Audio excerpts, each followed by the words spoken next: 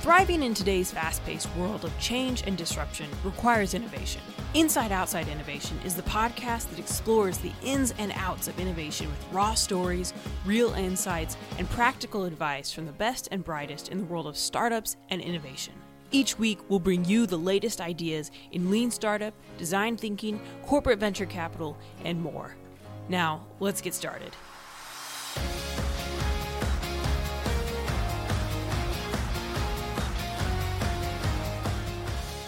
All right, Brian Ardinger, Josh Berry, Backstreet's back in the podcast studio for Inside Outside Innovation. Brian, you just found a phenomenal article.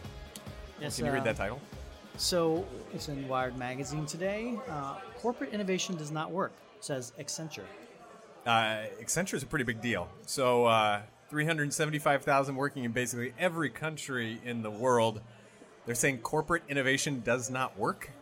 Yeah, basically, Accenture's Neri Singh, he was at the Wired 2016 forum, came out and said that many corporations are dying right now. Sure. And the things that they're throwing against the wall, whether it's accelerator programs or corporate venture, for most of those large firms, is just not making an impact. What do you think about that? You know, I as a blanket statement saying corporate innovation does not work, I don't buy it. I disregard it.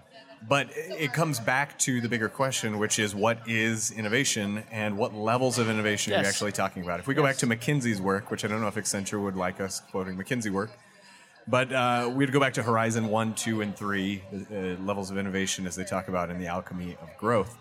And when you're thinking about the further away from the core, the further you get to that Horizon 3 level of innovation, the less likely internal innovation efforts work. Mm-hmm. So in that side, I agree with it.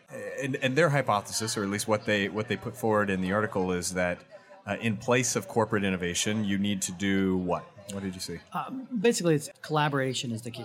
Sure. And it means, again, sussing out and trying to understand what other new innovations are coming from the outside of the marketplace that you can take advantage of and buy at later stages. They use the example of, I think it was General Motors buying Cruise for $1 billion, and now they're in the self-driving car market, rather than trying to do that all internally themselves. And that is an excellent example of how you can maybe sometimes leapfrog. Or Guy Kawasaki on stage last night or yesterday was talking about how difficult it is for corporations to jump to that next wave of innovation. If you think, and he was using the example of ice companies back in the day when the ice farm, where the job of the ice farm was to have a cold lake and cut it out and make ice cubes. Yeah. And then the refrigerator came along, and the old ice companies couldn't make the jump to the refrigerator, and the refrigerator companies couldn't make the jump to next level, into the refrigerators or whatever the next line of innovation was coming in the ice market. So it's very difficult, and you can industry after industry, whether it's cameras or whatever, it's difficult for existing corporations to jump to that next level of innovation. They oftentimes downplay it or don't realize how disruptive that next line is going to be. And so one of the difficulties here is that the pace of disruption, the advancements in technology just keep getting faster, right? Yes. And so as that continues to get faster and you have corporations who are not moving at that same speed in terms of the change of adopting everything from just better tools and practices and mindsets like lean startup to even just whole organizational structures that really encumber things, right? Compensation and decision-making trees and all of those things that really encumber sometimes innovation. The pace of those things changing is nowhere near at the same trajectory as the pace of technology's advancements. Right. And so I think it's only going to get more and more imperative, and this is where I do agree with the Accenture article, that as we're thinking about that next wave of innovation and really the next jump into of new businesses and new product lines, it probably makes sense to look outside for collaboration on that. The other thing I think is important to keep in mind is that, nobody really knows what's going to happen. I mean, disruption is disruption by nature. That's definition of disruption is you don't know necessarily what's going to happen. And if you don't know what's going to happen and you're working in this world of unknowns, the chances of you making the right bets internally with the resources that you have to make, 5 shots on goal, 10 shots on goal versus looking outside to 37,000 new startups that have been created in the last year alone, there's more opportunities that one of those 37,000 is going to come out as a outlier versus the 5 that you're working on in your own internal lab. We had Jitendra from Accenture also. It's an Accenture type of week, I guess, on our podcast that we recorded yesterday. And one of the things that he brought up, which I hadn't even thought about before, is this is almost a corporate play that you can also use other people's money in the development and investment, the innovation process. Because if you think about it, if I've got a couple $1 million to work on this new product, or to your point about spreading risk and looking at 5 to 10 things that are out there, if I can maybe tap into a number of other things that have other investments that are put into them at an earlier stage, again, it may not be the 100% ownership of what I have, but in terms of being able to de-risk something, see a lot of different views at it, and be able to leverage other people's time, money, and talent that have been put into it, it starts to become a really interesting proposition. Yeah, without a doubt. So thinking about corporations, it's good to talk about it, like Accenture. It's good to put the things out there.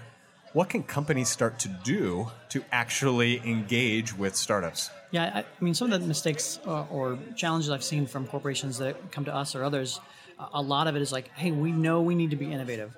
We have no idea how to do it, so we're going to literally throw everything against the wall. We're going to try a hackathon. We're going to try this. We're going to try that, without having a clear strategy around what you're trying to accomplish. How is that playing into your existing resources, the existing competitive marketplace, et cetera? So I think part of it is, yes, you should do things so you can learn, and you should experiment and kind of learn the lay of the land of how a lot of this stuff works. But at some point, you've got to make a stake in the ground and say, okay, here's how we're going to attack it, or here's what our bets are going to be placed, and be more systematic about how you're going about the idea of innovation in general. Yeah, absolutely. I think a lot of times when people are saying, oh, they're thinking about startup collaboration, what they're thinking about is M&A or investment, right? And typically what we're talking about is steps before that. It might be something as broad as open innovation, where maybe you might be sharing IP or you might be sharing resources. It might just be figuring out how to start relationships with the startups where you might have services that they could use. It might be something deeper where maybe it's more a strategic channel or other types of partnerships where you have the capital and the clients and the connections that they might like, and they've got the expertise and talent, so you figure out a way. BMW has an interesting idea too, right? Yeah, so BMW, they have, rather than a traditional accelerator program where they're looking for companies to invest in, they look at companies that go through their accelerator as customers. And the play there is to help them, the startups, quickly navigate becoming a customer with BMW. So they're co-collaborating on that customer's perspective. They're helping them become suppliers to their network and subsequently learning from them in that perspective. Sure. So if we go back to this idea of I'm a corporation, I've got some opportunities or problems that I want to tackle. Maybe I have internal capabilities that I can put towards those, but maybe I want to experiment with startup collaboration. There's a couple different approaches I can take. Maybe it's just one-to-one. I go out and find 10 to 15 potential startups or entrepreneurs who are working in that area and figure out which one I want to work with. I think one of the things that corporations kind of underestimate or don't really necessarily, and this is quite frankly where the startups can get a lot of value, is corporations have a lot of problems that they know that are out there in the marketplace.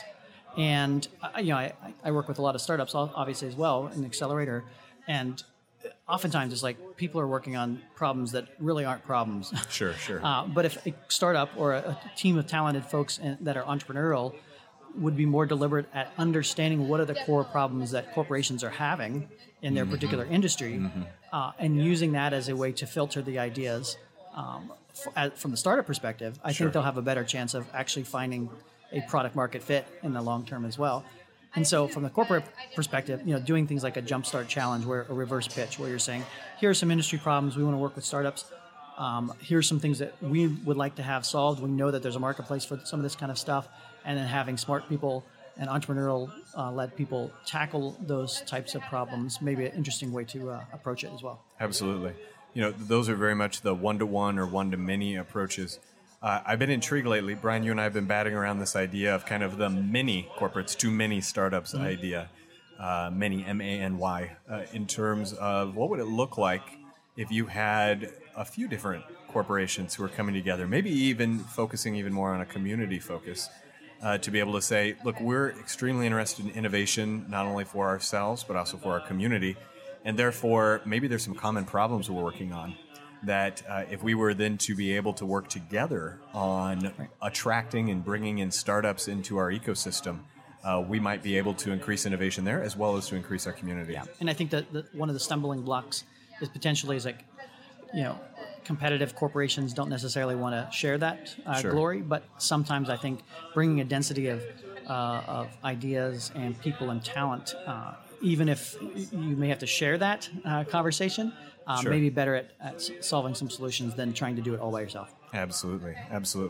So going back to the Accenture article, we agree corporate innovation is really hard. It's sometimes practically impossible if you're just trying to do it internally. Especially, I think they said in the article, for larger, more established, slower-moving companies, you have so much further to go in terms of your transformation. Mm-hmm. And so rather than jumping on the bandwagon of creating a lab or getting in and doing some lean startup boot camps at the same time, because you do need to grow eventually, maybe you should start to look at the startup collaboration a little bit earlier on. Right. And again, I think the landscape has changed dramatically over the last 5 to 10 years where when you think about startups in general, the number of startups that are being created, the ability to go out and experiment and build things quickly and fast has never been easier for startups to kind of get up and going. Yeah. So the ideas are out there and the opportunities to partner with those folks are probably more than have ever been out there before. Sure, absolutely. Cool. We'll look forward to see what responses come to that article, as well as continuing to explore, find, and implement the best practices that we're finding of corporate and startup collaboration. Yep. Hey, this might be a good time also, Brian, to plug that we'll be down at South by Southwest we will be, next spring. We actually have a panel that we're doing as Econic featuring startup and corporate collaboration. The next wave of startup and corporate collaboration. It's actually a case study. Mm-hmm. We're going to be talking about something happened in our own backyard, our own ecosystem with a reverse pitch kind of competition where a corporation stepped up and said, here's one of our core issues that we're struggling with. Startup was formed through that particular process, and we're going to kind of give a live case study in a panel at South by. So excited to be there for that. Absolutely. All right. Thanks, everybody.